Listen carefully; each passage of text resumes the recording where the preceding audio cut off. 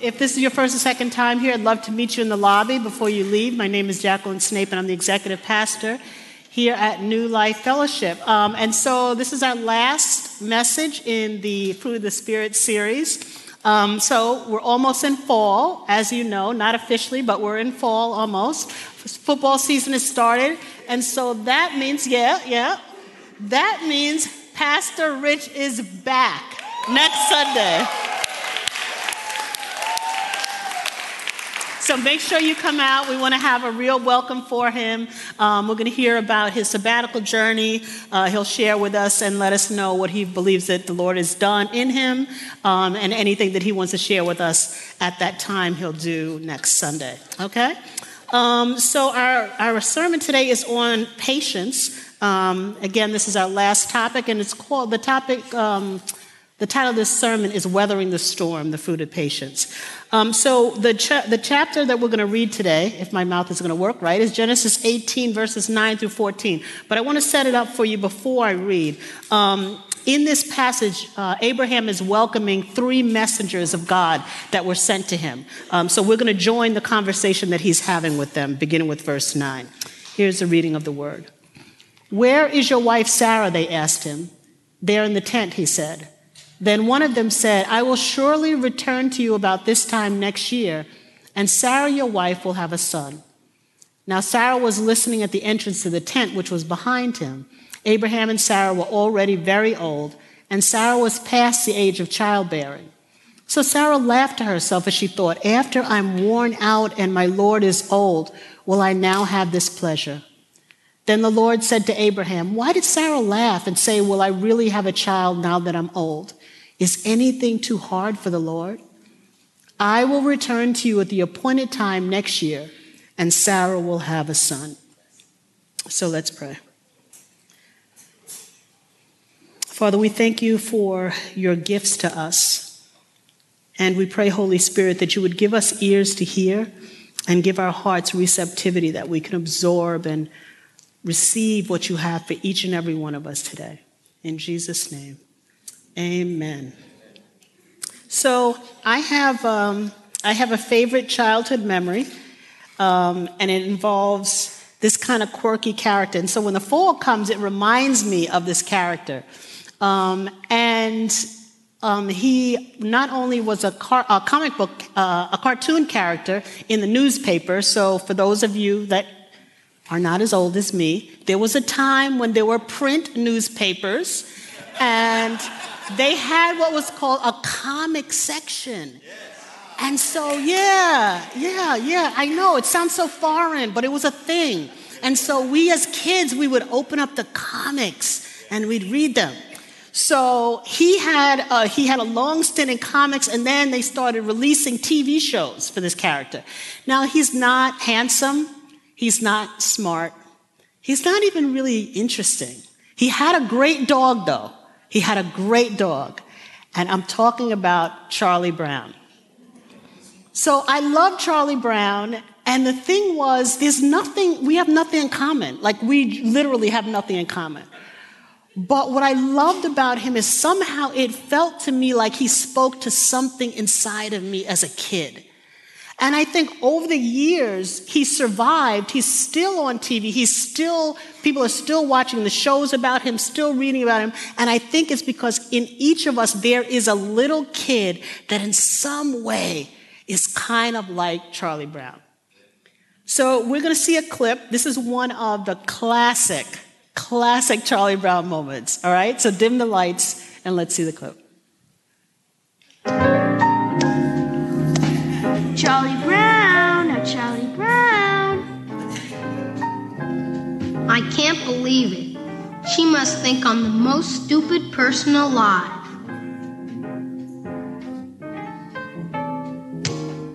Come on, Charlie Brown. I'll hold the ball and you kick it. Hold it? Ha! You'll pull it away and I'll land flat on my back and kill myself. But Charlie Brown, it's Thanksgiving. What's that got to do with anything? Well, one of the greatest traditions we have is the Thanksgiving Day football game. And the biggest, most important tradition of all is the kicking off of the football. Is that right? Absolutely. Come on, Charlie Brown. It's a big honor for you. Well, if it's that important, a person should never turn down a big honor. Maybe I should do it.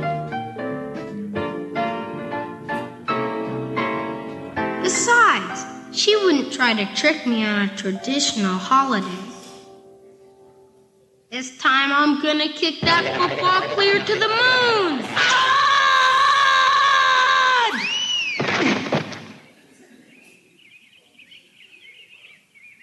Isn't it peculiar, Charlie Brown, how some traditions just slowly fade away? It never gets old. I'm telling you, it never gets old. This, what you saw, this poor, my friend Charlie, he went through this about 40 times. About 40 times, and each time, the same result. He trusts Lucy, he goes up to the ball, she pulls the ball, he falls flat on his back, and she gives him that look. You know, she always had this look that she gave him when she would do something to him. So sometimes it's easier to describe something in terms of what it's not than what it is. This is not patience. Patience is not blind hope. It's not wishful thinking. And it doesn't require that we turn ourselves into doormats for other people to walk on. That's not what patience is. Patience is a fruit of the Spirit. It is a gift of God given to us so that it transforms us and gives us the ability to wait on God even when circumstances and our own agenda look like things are going downhill. Said another way, patience is the ability to weather the storm.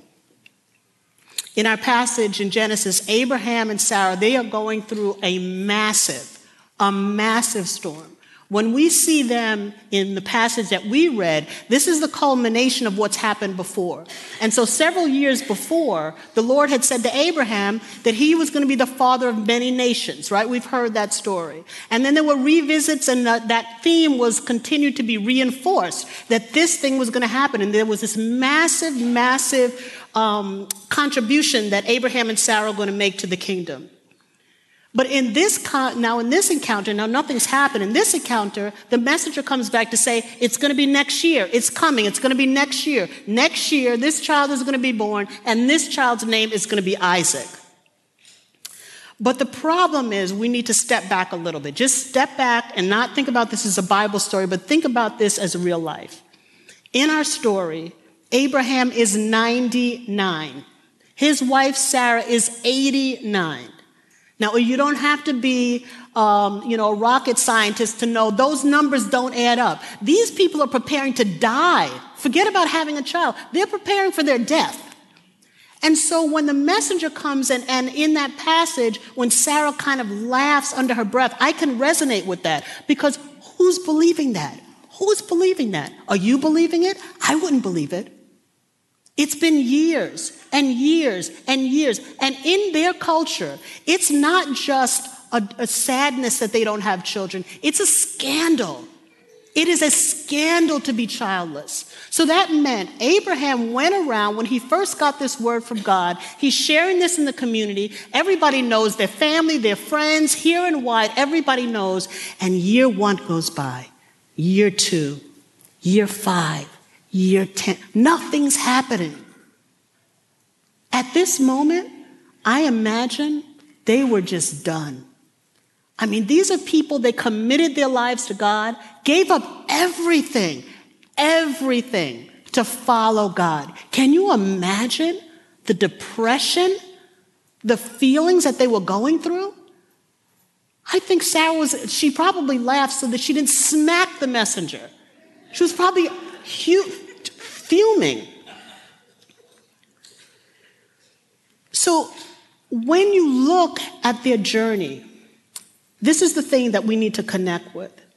And we need to realize that this is something that we can find ourselves in as well.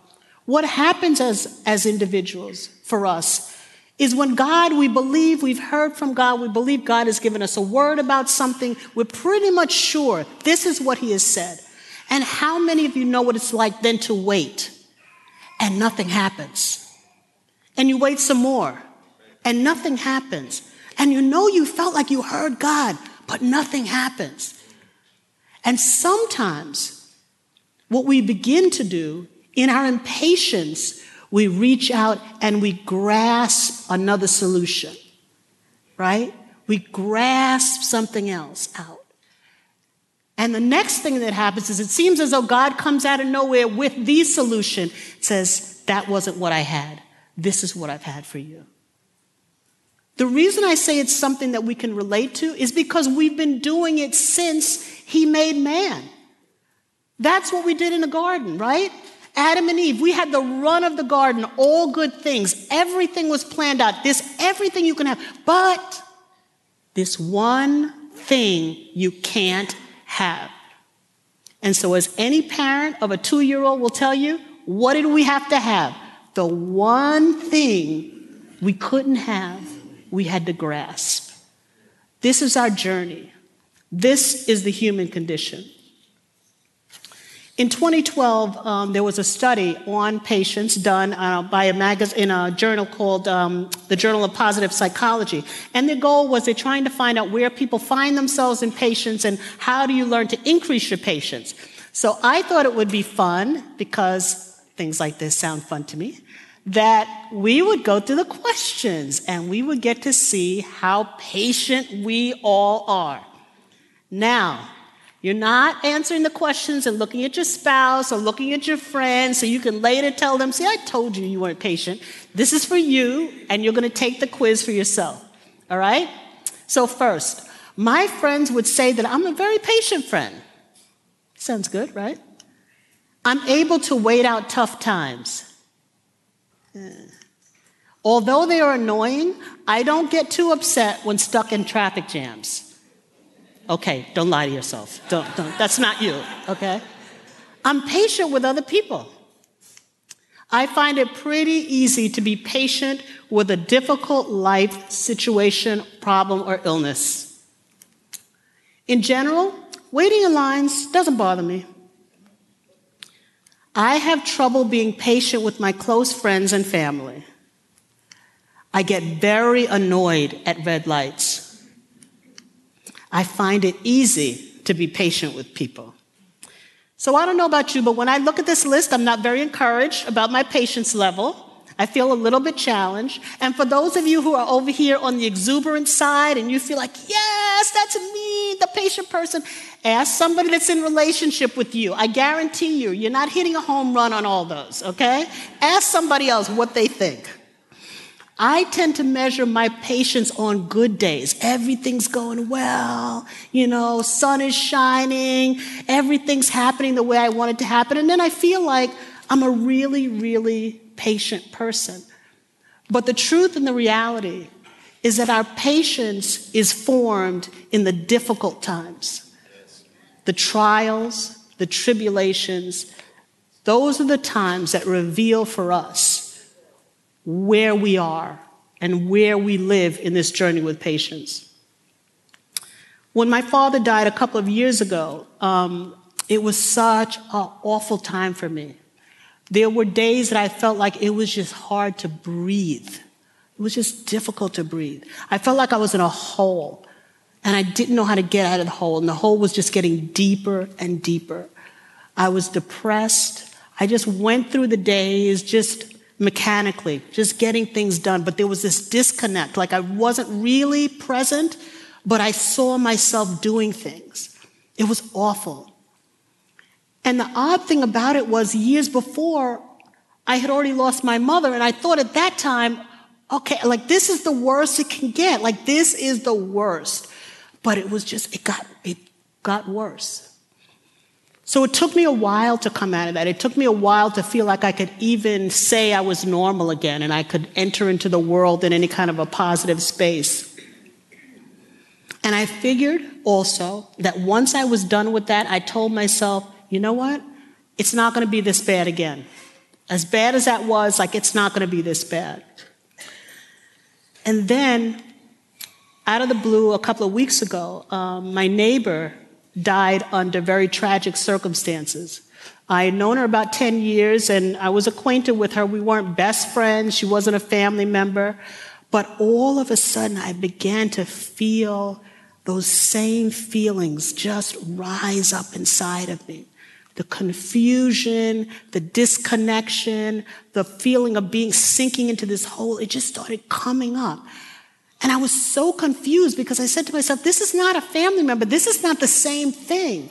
Why is this happening? And then I felt like, okay, it's happening, but it's going to go. It's going to pass. This needs to stop because things just have to normalize. It doesn't need to be all that. I was so impatient with my own process. But then I realized, when I took another moment, I realized what happened was this was a trigger. And it triggered all of the sadness and all of the loss that was already inside of me. And it was bringing it all up to the surface, and it was all commingling. And I was going into that deep dive. No matter how much I told myself, get over it, tell my logical mind, remember, this is not apparent, didn't matter. My body was still reacting as though it was going through that same circumstance. And the more I pushed to try to get myself to get it together, the more tired I became and the more of a weight I felt. And finally, I had to realize that this is just going to take time. And I needed to have patience with me for me.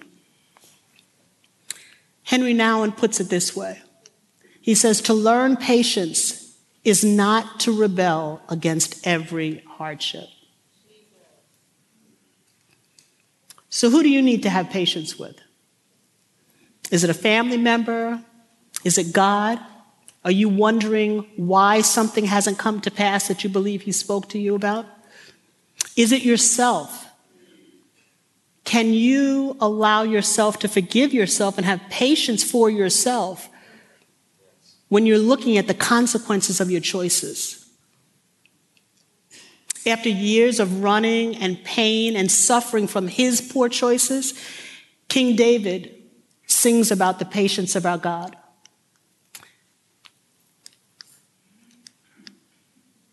And he says in Psalm 37, I was young and now I'm old, yet I have never seen the righteous forsaken or their children begging bread. It's easy to forget. It's easy to forget that our God is patience. He is the definition of patience.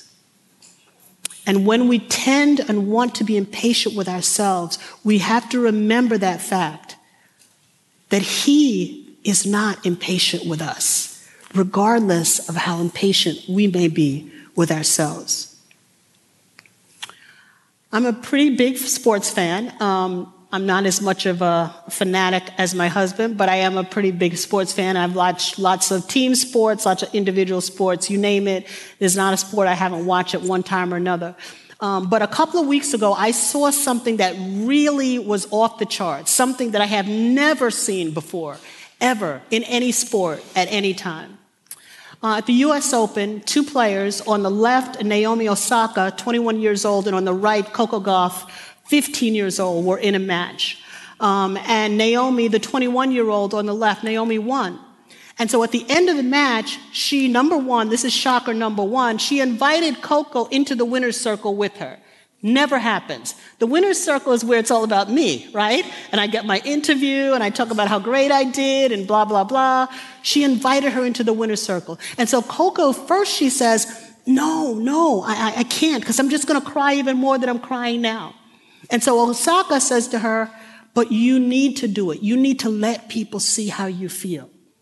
That's surprise number two. And so when they get into the winner's circle and Osaka begins to congratulate Coco, then she also looks to her parents in the stands and she speaks directly to the parents and she tells them what a great job they've done raising this girl, what a wonderful job they've done, how proud they should be as parents. You've seen that before? I've never seen that before.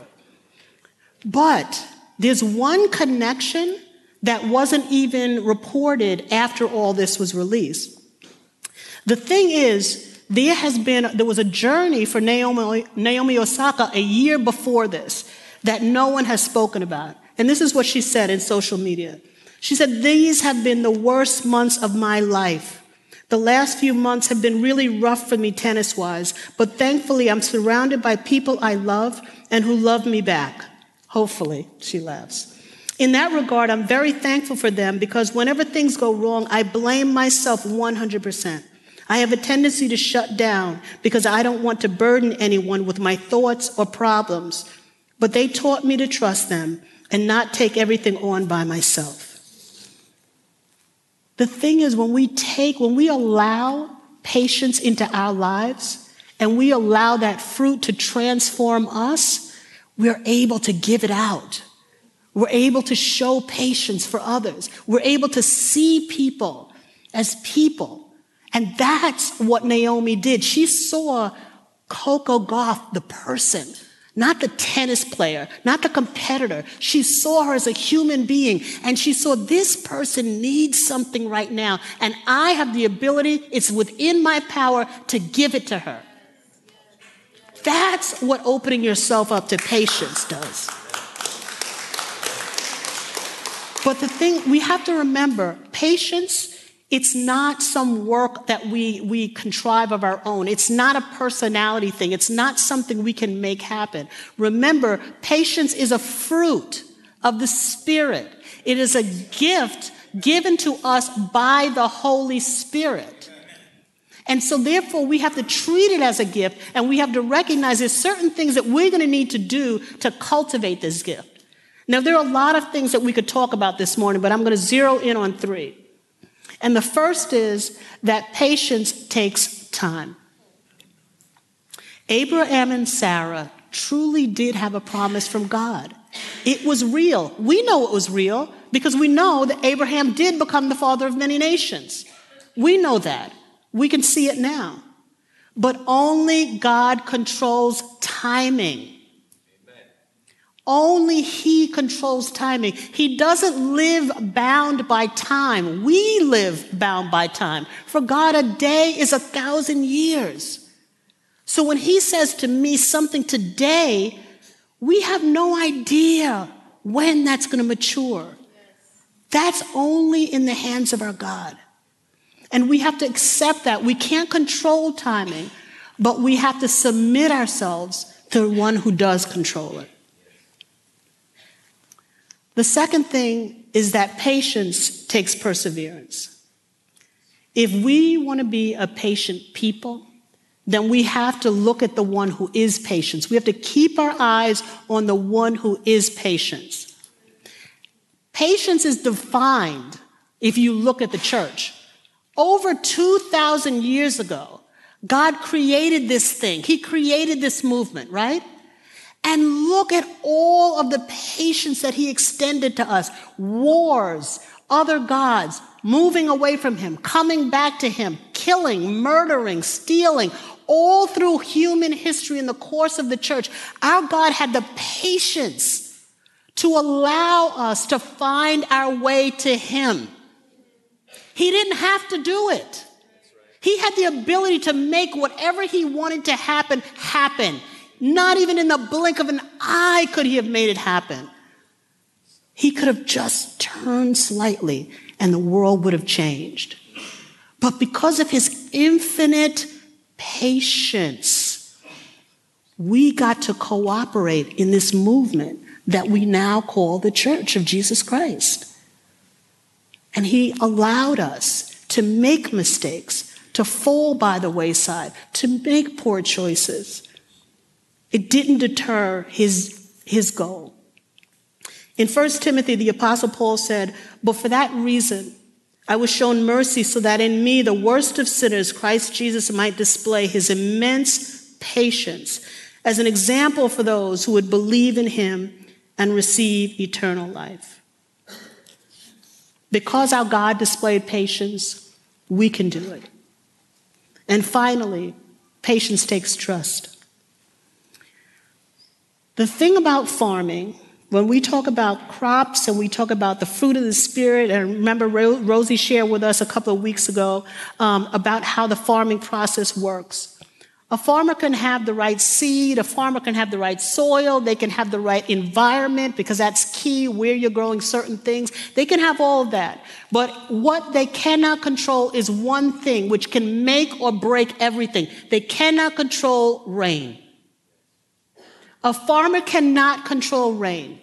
Only God can control rain. And in our lives, there's lots that we can control. But one thing we can't control is when the rain, when the storms, when the trials, when the tribulations of life are going to come. We cannot control that. But what we can do is we can allow those things to soak into our hearts. And when we allow the tribulations that come through the trials and times of life to soak into our hearts, it gives us a heart of flesh. And it gives us the ability to have patience and wait on our God to deliver an answer for us. Patience softens our hearts. And patient people become patient people to others. When we are patient, we can be patient with those around us. But if we're not patient with ourselves, if we don't receive this fruit and allow it to blossom, allow it to grow in our lives, we will not have anything to offer the world. There's another great lesson in the story with Abraham and Sarah. Even though they're in the Bible and we talk about them all the time, the reality is they're not necessarily great examples of biblical patience. You know, Abraham had a lot of stumbles, okay? In a couple of chapters before the one that we talked about, he actually asked his wife to tell a group of men that she was not his wife, that she was his sister, because he didn't want the consequences of them knowing this was his wife. And Sarah, in order to alleviate, she thought, the pain of being childless, asked her husband to have sex with another woman so that they could have a child, because she thought that would make things better. And we see how that turned out, right? They weren't exactly biblical heroes in this area. But you know what? I think that's great. I'm glad. Because you know what they were? They were people. They were people. And maybe you haven't done one of the things they did, and maybe I haven't done those things, but we've done everything else. And so when God gives us this example of Abraham and Sarah, you know what it says to me? It says to me, he's saying, look, you are not going to be patient. You're going to be impatient. You're going to grasp. You're going to reach. You're going to go for the wrong thing. I'm going to have to redirect you. I'm going to have to show you what I have for you. But it's okay, because my promises are not dependent on your patience. They're dependent on my patience. And he says, for each and every one of you, you got to hear this. He said, I'm never impatient with you.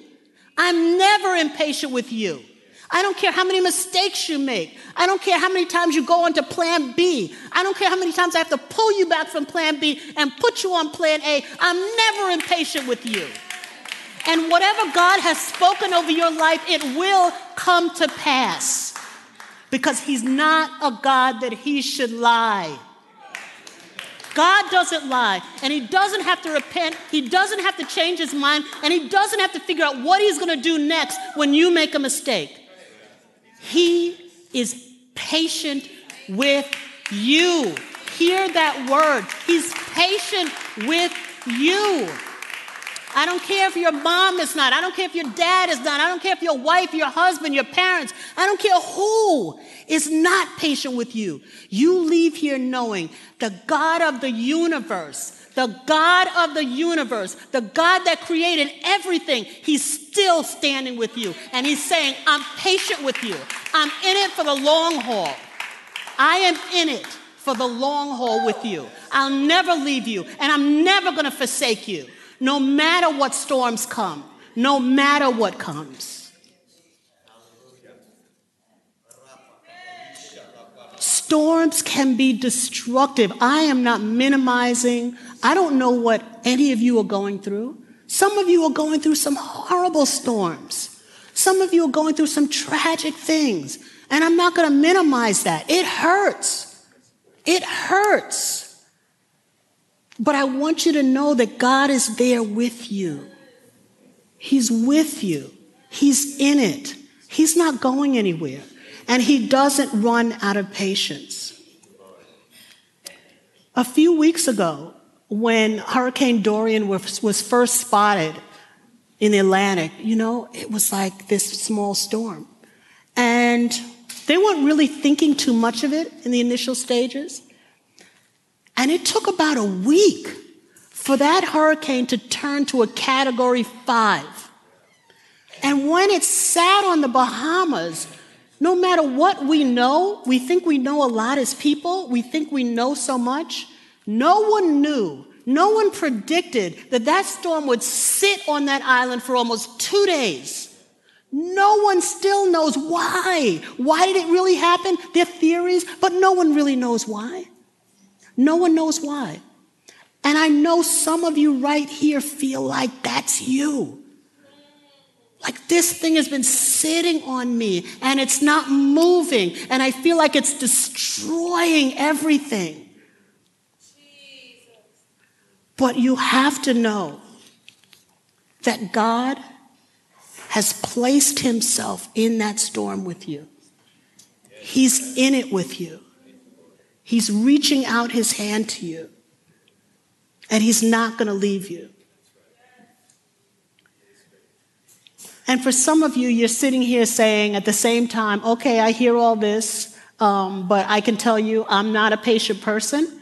And I know that about myself. And I've tried everything. And I still find myself impatient with my kids. I find myself impatient with coworkers.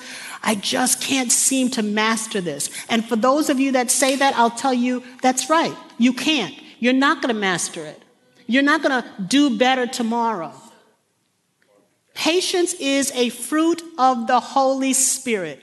Only God himself is going to make you a patient person. You're not going to do it. Just like you didn't save yourself, you're not going to grow patience in yourself. But what you can do is you can be open and you can be available and you can be willing and you can say, God, I don't know how you're going to do this. I have no idea. I'm a mess. I don't know. But remember what the messenger said to Abraham. He said, is there anything too hard for God? Is there anything too hard for God? So whatever you think about yourself, whatever you think can't be done, whatever you think can't happen, the cross says, you're wrong. You're wrong. There's nothing too hard for God. Nothing is too hard for God. Nothing is too hard for God. Nothing, no thing is too hard for God. All you need is to be open. All you need is to give him opportunity. I'm going to ask the worship team to come up, and we're going to pray.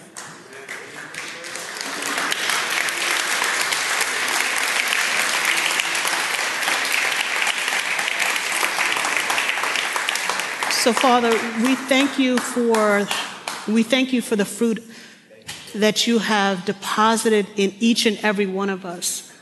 We thank you for your Holy Spirit. We thank you for your promises to us.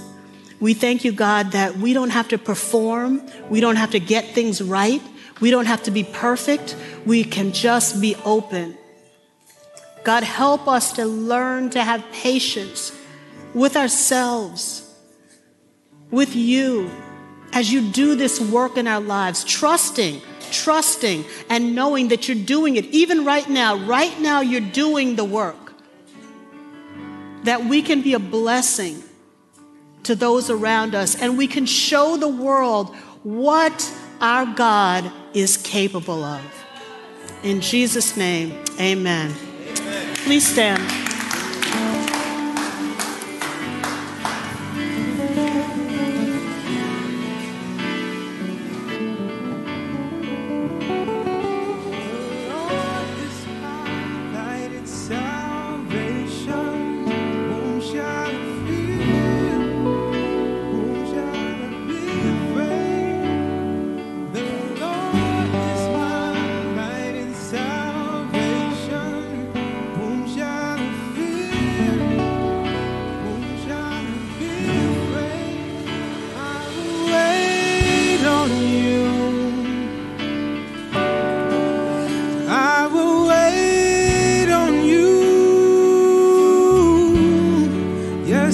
will trust in you.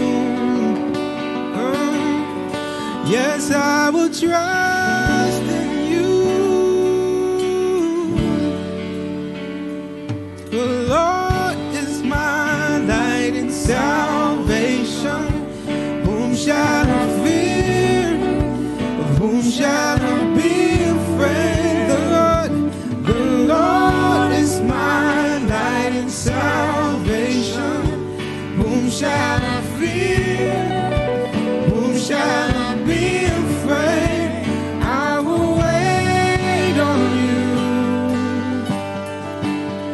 Yes, I will wait on you. I will trust in you. Yes, I will trust in you.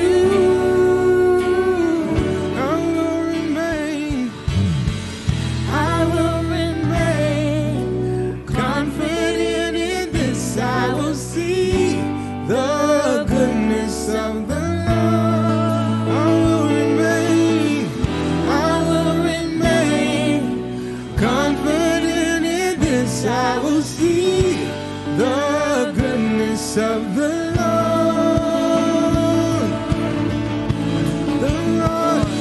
The Lord is my light and salvation. Whom shall I fear? Whom shall I be afraid? The Lord is my light and salvation. Whom shall I fear? Whom shall I be afraid? I will wait on you. Yes, I will wait on you. Yes, I will trust in you. God, I will trust in you.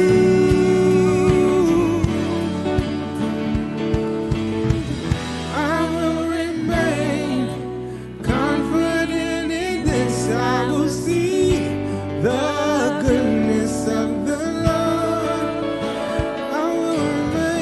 I will remain confident in this. I will see the goodness of the Lord.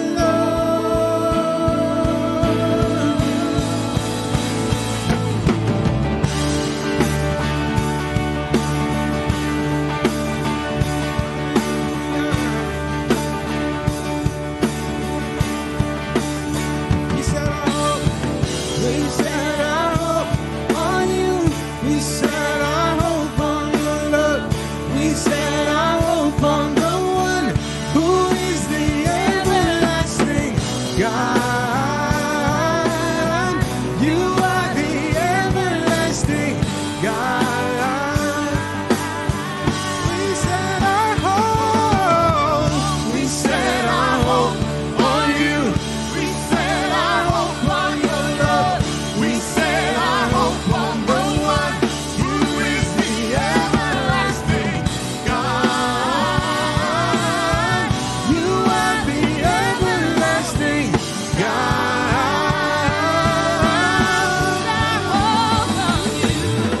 We set our hope on you.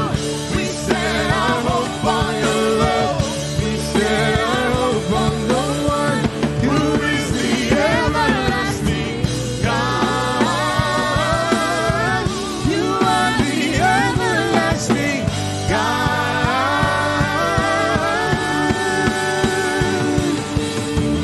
I will remain confident in this. I will see the goodness of the Lord.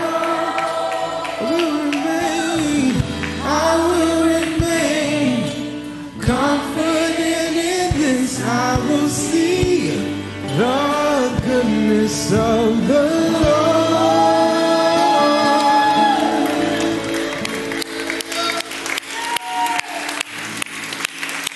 So I'm going to ask the prayer teams to come to my left, to your right, and those that are hosting communion to my right and to your left. God, is patient with you. And he's not going to forget you. He's not going to forget you. He doesn't promise us it's going to be an easy life. That's not the promise. There are lots of ups and downs. If you've been living for more than a day, you realize that. It's not easy. It's not easy. But one of the things that we need to remember as well is that we are the body of Christ. We're a community of people. We're not the singular pieces of some random puzzle. He calls us a body for a reason. And so after this service, there's a small group connection. We're not having small group connection because this is what we do, and so we just do that because that's what we do. We have small group connection because we recognize Sunday service, although it's wonderful, we love it, we enjoy it, and this is the time for us to worship together, celebrate together. But on a weekly basis, you need connection. You need a community. You need people that you sit with that know you and you know them. And they can encourage you when it comes, when the storms come, because they're coming. If you're not in one now, you know what they say, it's around the corner. When I went through this a couple of weeks ago, that Saturday, it just so happened I was coming to church. And I got to talk to people that I know well here. And they got to encourage me. And they prayed for me. And it helped me. It really, really helped me. Don't overlook community. You are not too busy. You're not too busy to be in community. Get that out of your head. You're not too busy. Community is God's gift to you. It's his gift to you.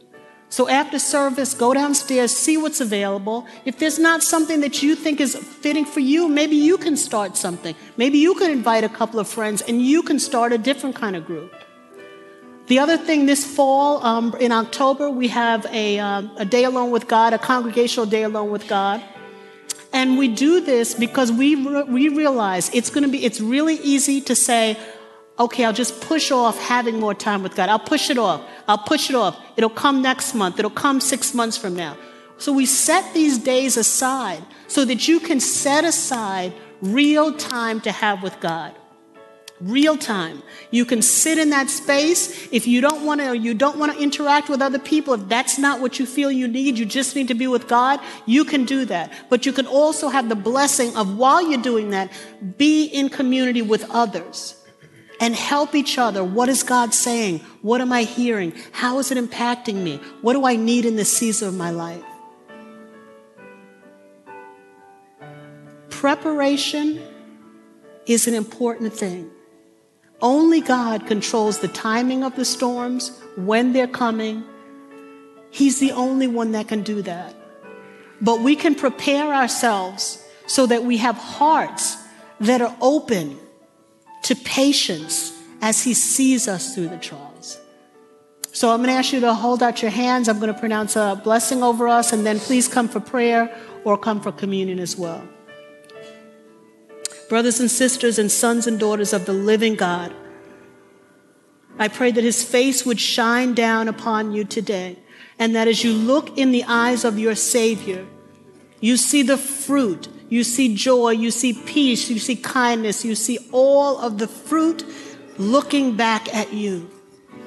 And you also hear his patient and loving spirit toward you. I pray that you can receive it, take it into your soul, and let it be nourishing. In Jesus' name, amen. God bless you all. Have a great afternoon.